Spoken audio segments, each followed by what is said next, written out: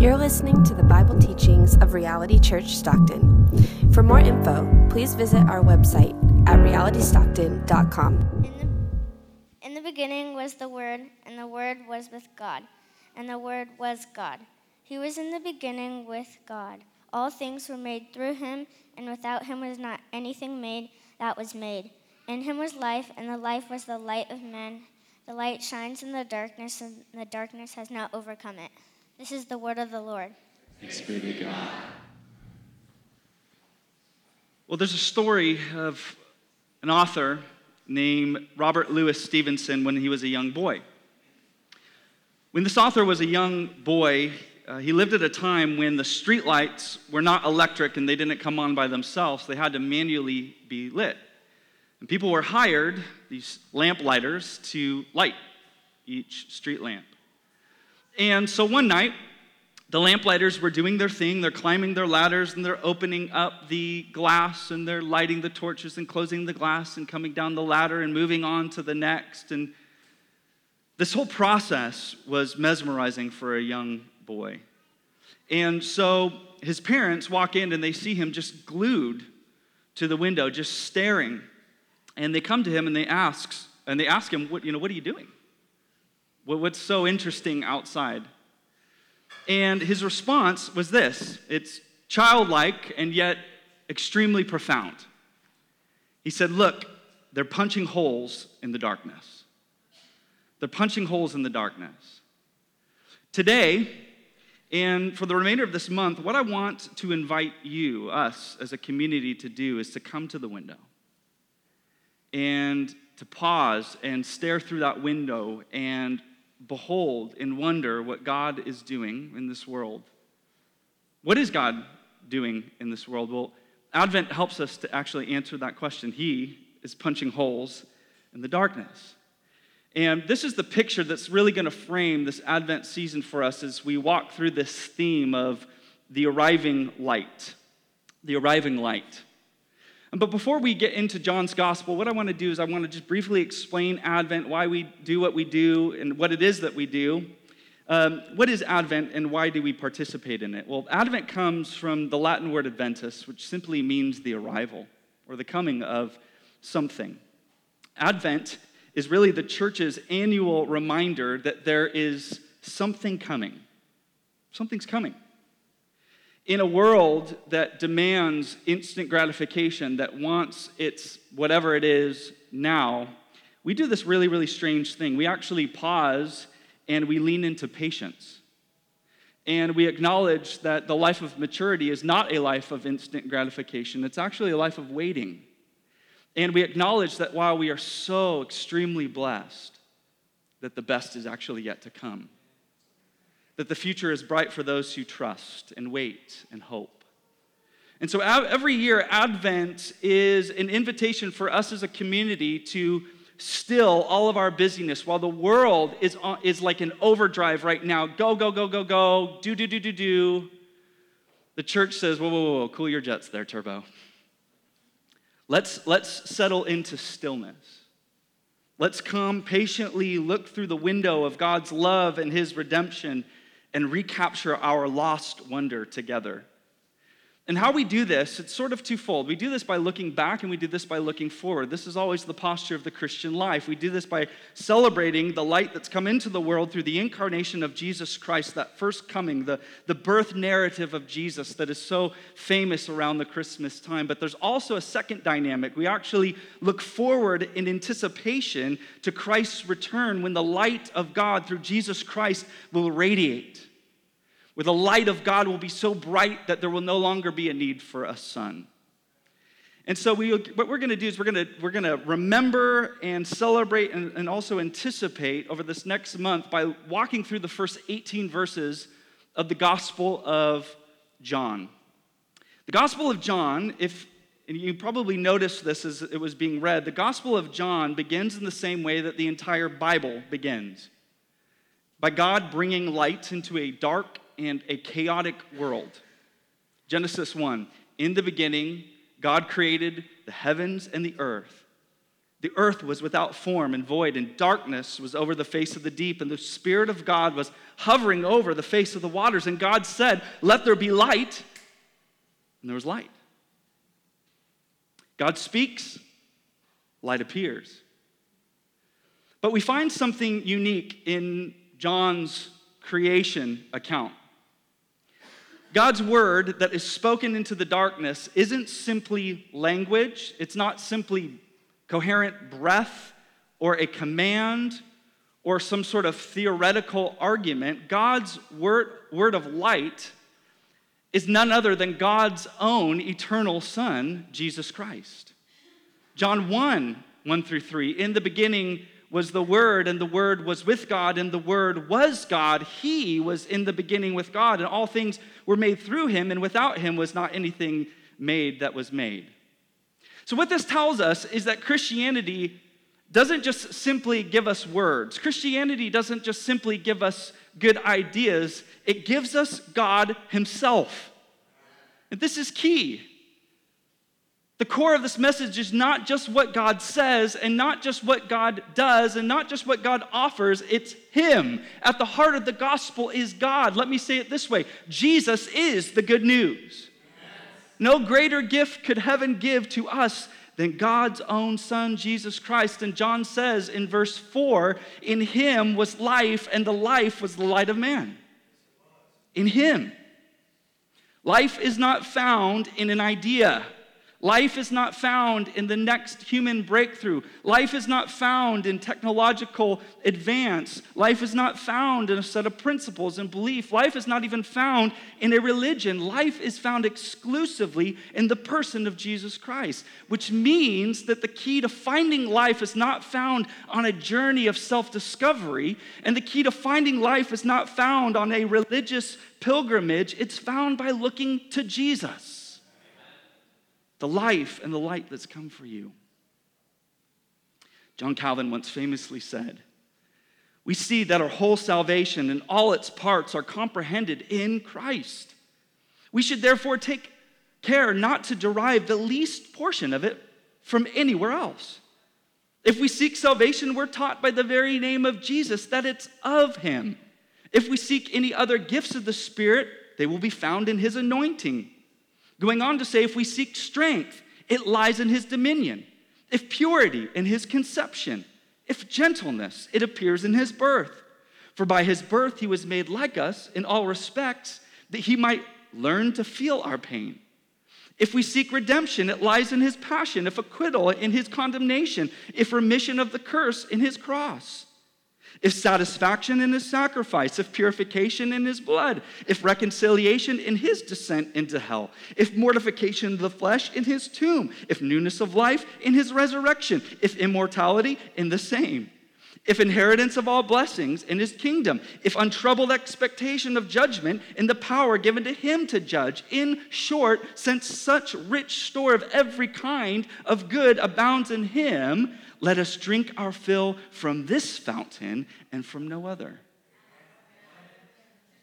What are you seeking? It's found in him. So what John is doing in this beautiful prologue is placing two creation accounts side by side. The old creation, the one that we're familiar with, Genesis 1, and a recreation account. By the spoken word of God, the universe was made. By the incarnate word of God, the universe is being remade. And what John is presenting here is the good news that there is hope for this broken and dying world. And the good news for us personally is that there's hope for my broken life as well. Jesus is the Word, which means God's living voice in action, not just telling us what to do, not just telling us where to go to find it, but bringing new life and overcoming the darkness of this world by ushering in a kingdom of light, a kingdom that he has invited you to belong to and to find your recreation as well. This is the hope of the Christmas season. This is the hope of the Christmas message. And so what I want to do for the remainder of our time is look at just focus on the last verse of our reading this morning, found in verse 5. John 1, verse 5. The light shines in the darkness, and the darkness has not overcome it. The light shines in the darkness, and the darkness has not overcome it.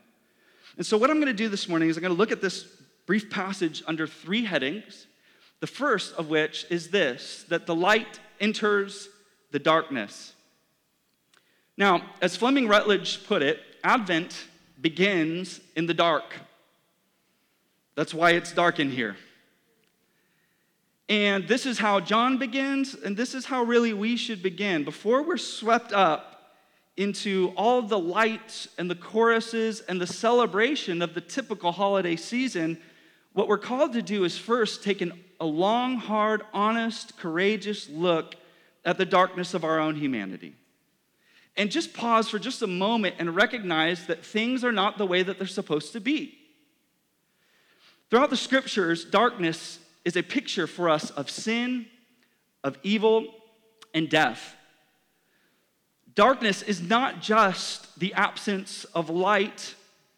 Darkness is something more. It's described as this maleficent, destructive force of evil. In fact, notice John's language here. He says darkness has not overcome it. But it's not from a failure of trying.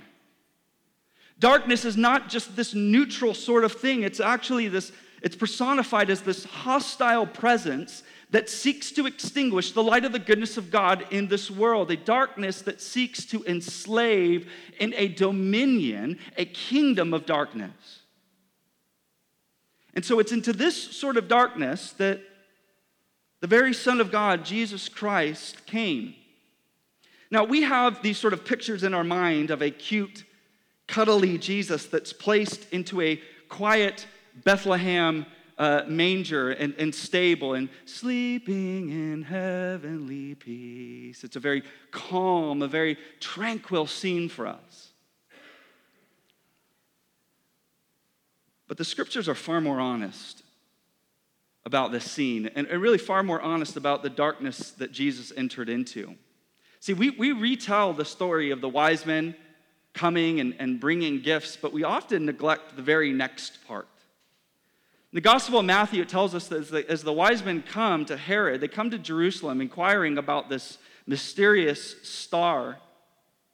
Herod sends them to Bethlehem and says, "Bring back word." But when they don't come back, what Herod does is he gets angry and he sends his troops to Bethlehem to murder every baby boy in the general age range of Jesus in order to make sure that he eliminates the threat that's found in Jesus Christ. And it forces Joseph and Mary and Jesus to escape to Egypt, illustrating for us just how this darkness seeks to overcome through violence, through manipulation, through force and deceit. This is not a cute story. And if we're going to be honest, our lives are not a cute story as well. And so because the Bible is honest about darkness, it means that we can be honest about it too. We're here to begin the Advent season with a hint of honesty. And it's not just honest about the darkness in this world in general. I think we're pretty convinced about that. If you're not, just turn on the news. But Advent is now personalizing this. It's calling us not just to be honest about the darkness of the world, but honest about the darkness of our own lives.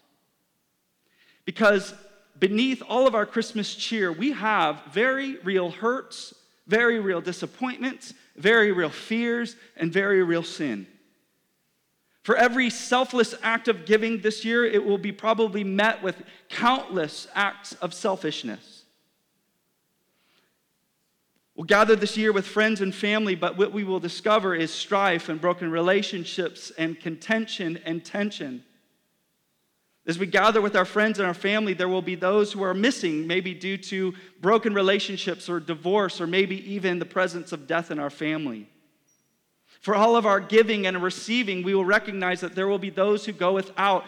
As we feast, there will sadly be those who are starving. See, we can try to brighten that story up, but we know that doesn't save it and change anything.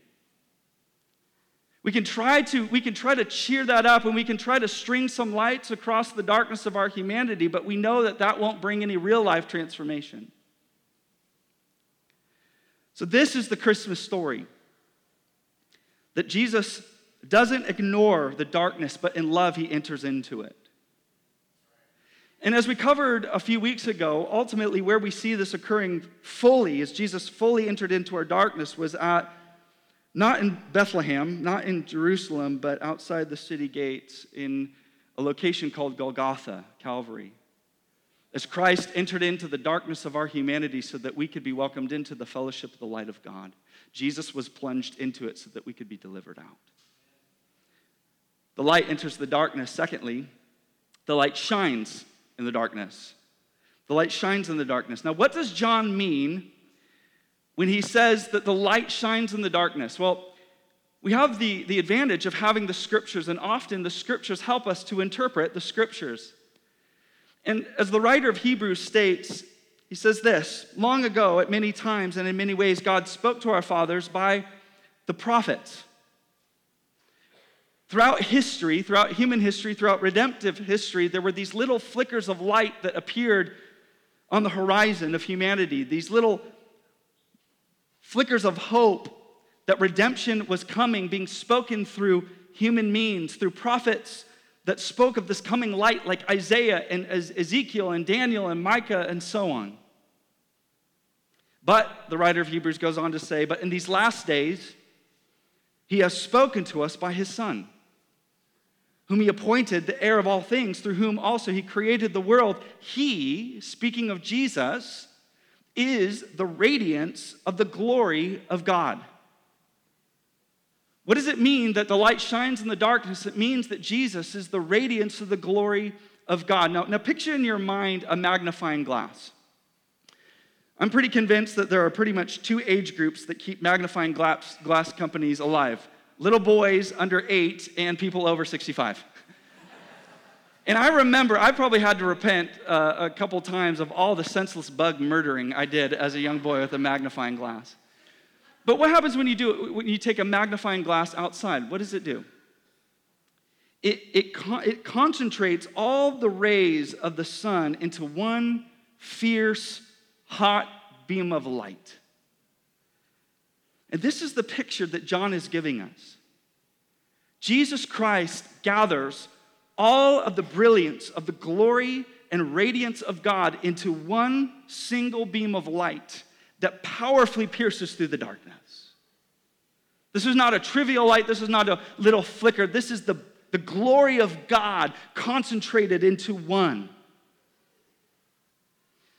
Whenever Michelle and I have stayed at hotels, she's always very adamant about the curtains being drawn. She likes to sleep in complete darkness. No, not a glimmer of light coming through.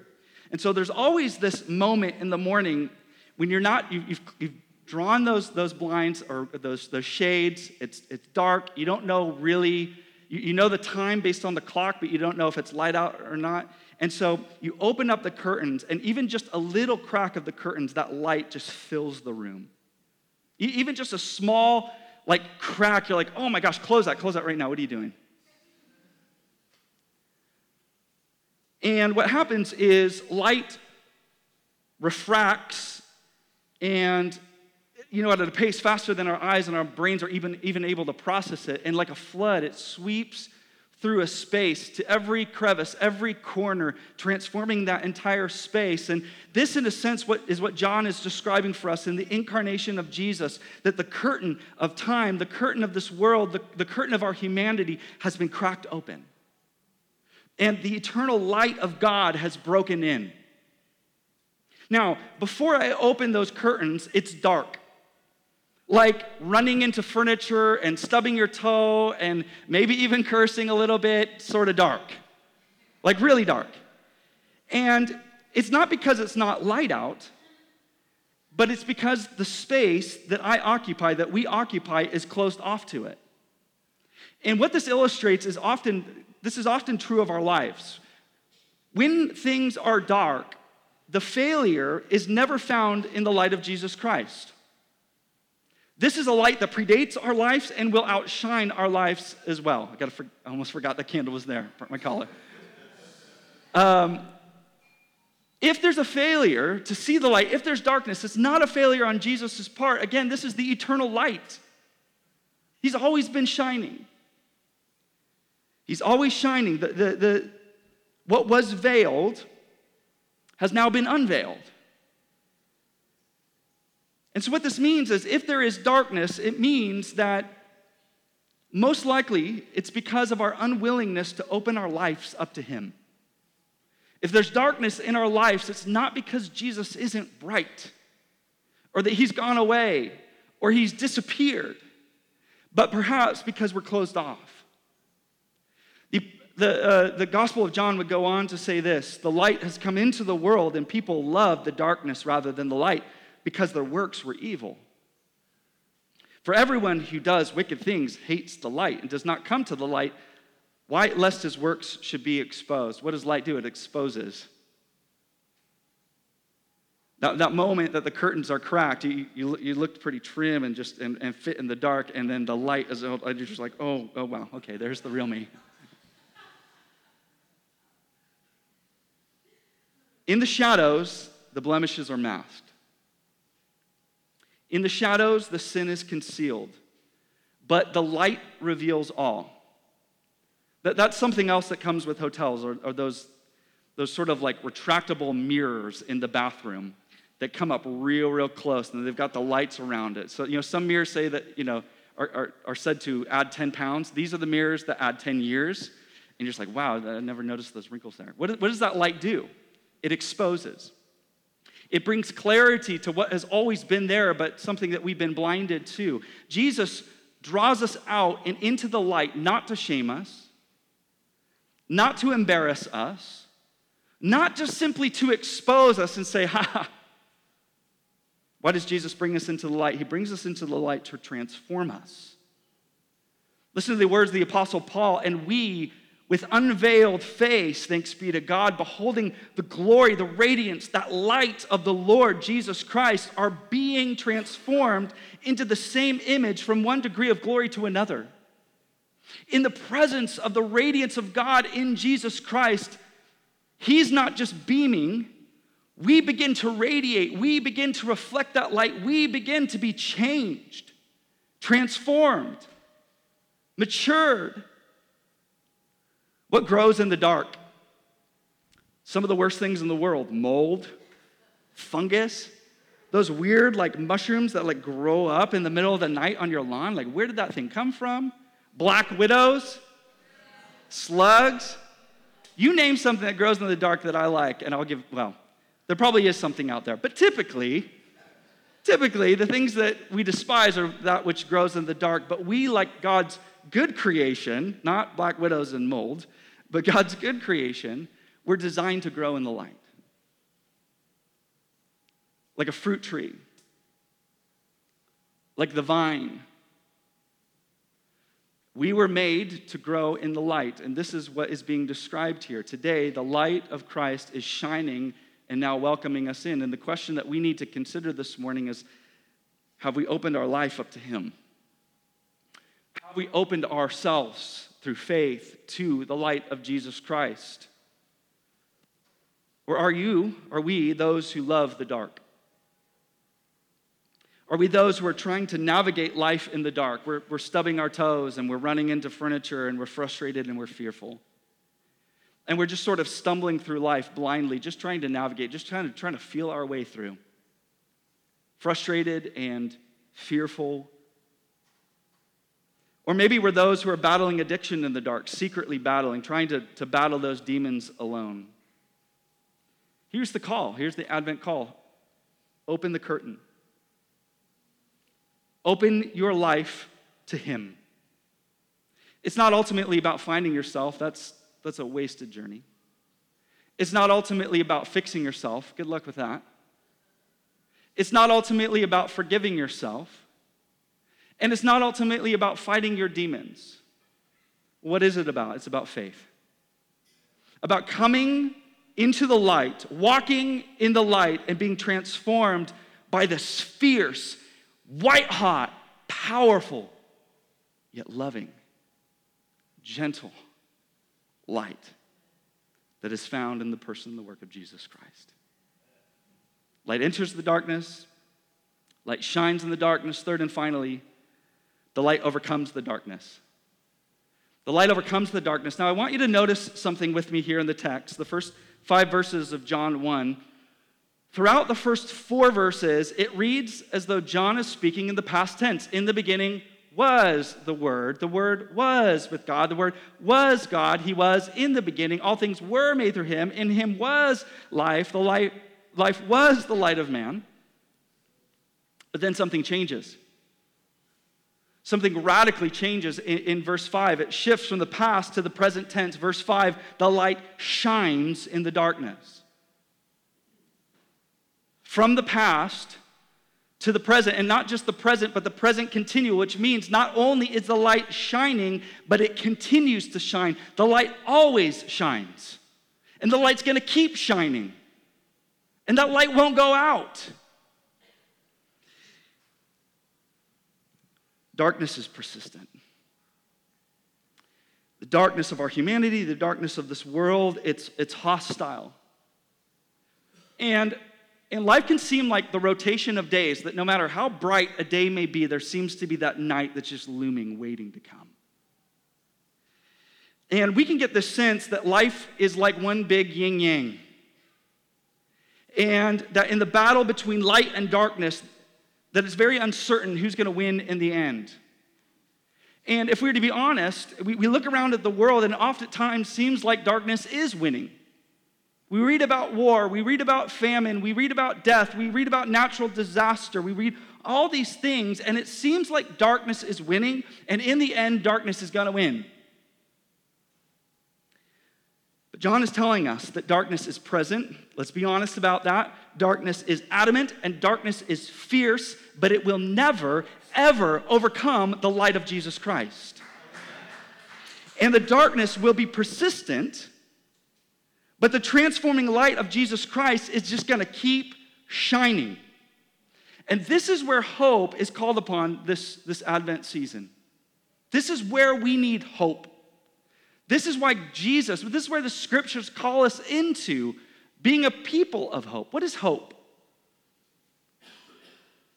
The Apostle Paul says this in Romans chapter 8. Now, hope that is seen is not hope. So that's what hope's not.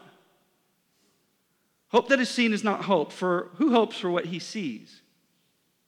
But if we hope for what we do not see, we wait for it with patience. And so what this is telling us is that hope is staring into the darkness and believing in what we may not see now. Believing that all we see is darkness, that there is something more, that there's something coming, that the best is yet to come, that the future is bright for those who trust. And we wait with patience. This is why it's so vital for us as a community to stare into the darkness with eyes of hope and to greet. That's what we're doing. We're posturing ourselves to greet that arriving light of Jesus Christ from afar. And to be honest, this is a light that seems at times to have flickered out after Jesus' incarnation. But this is a light that will surely radiate at Jesus' return, at his second coming.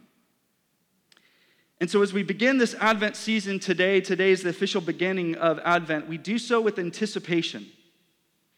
We're first intentional to enter into a time of waiting. Again, we go against the grain of instant gratification. We say, no, we're waiting for the best yet to come.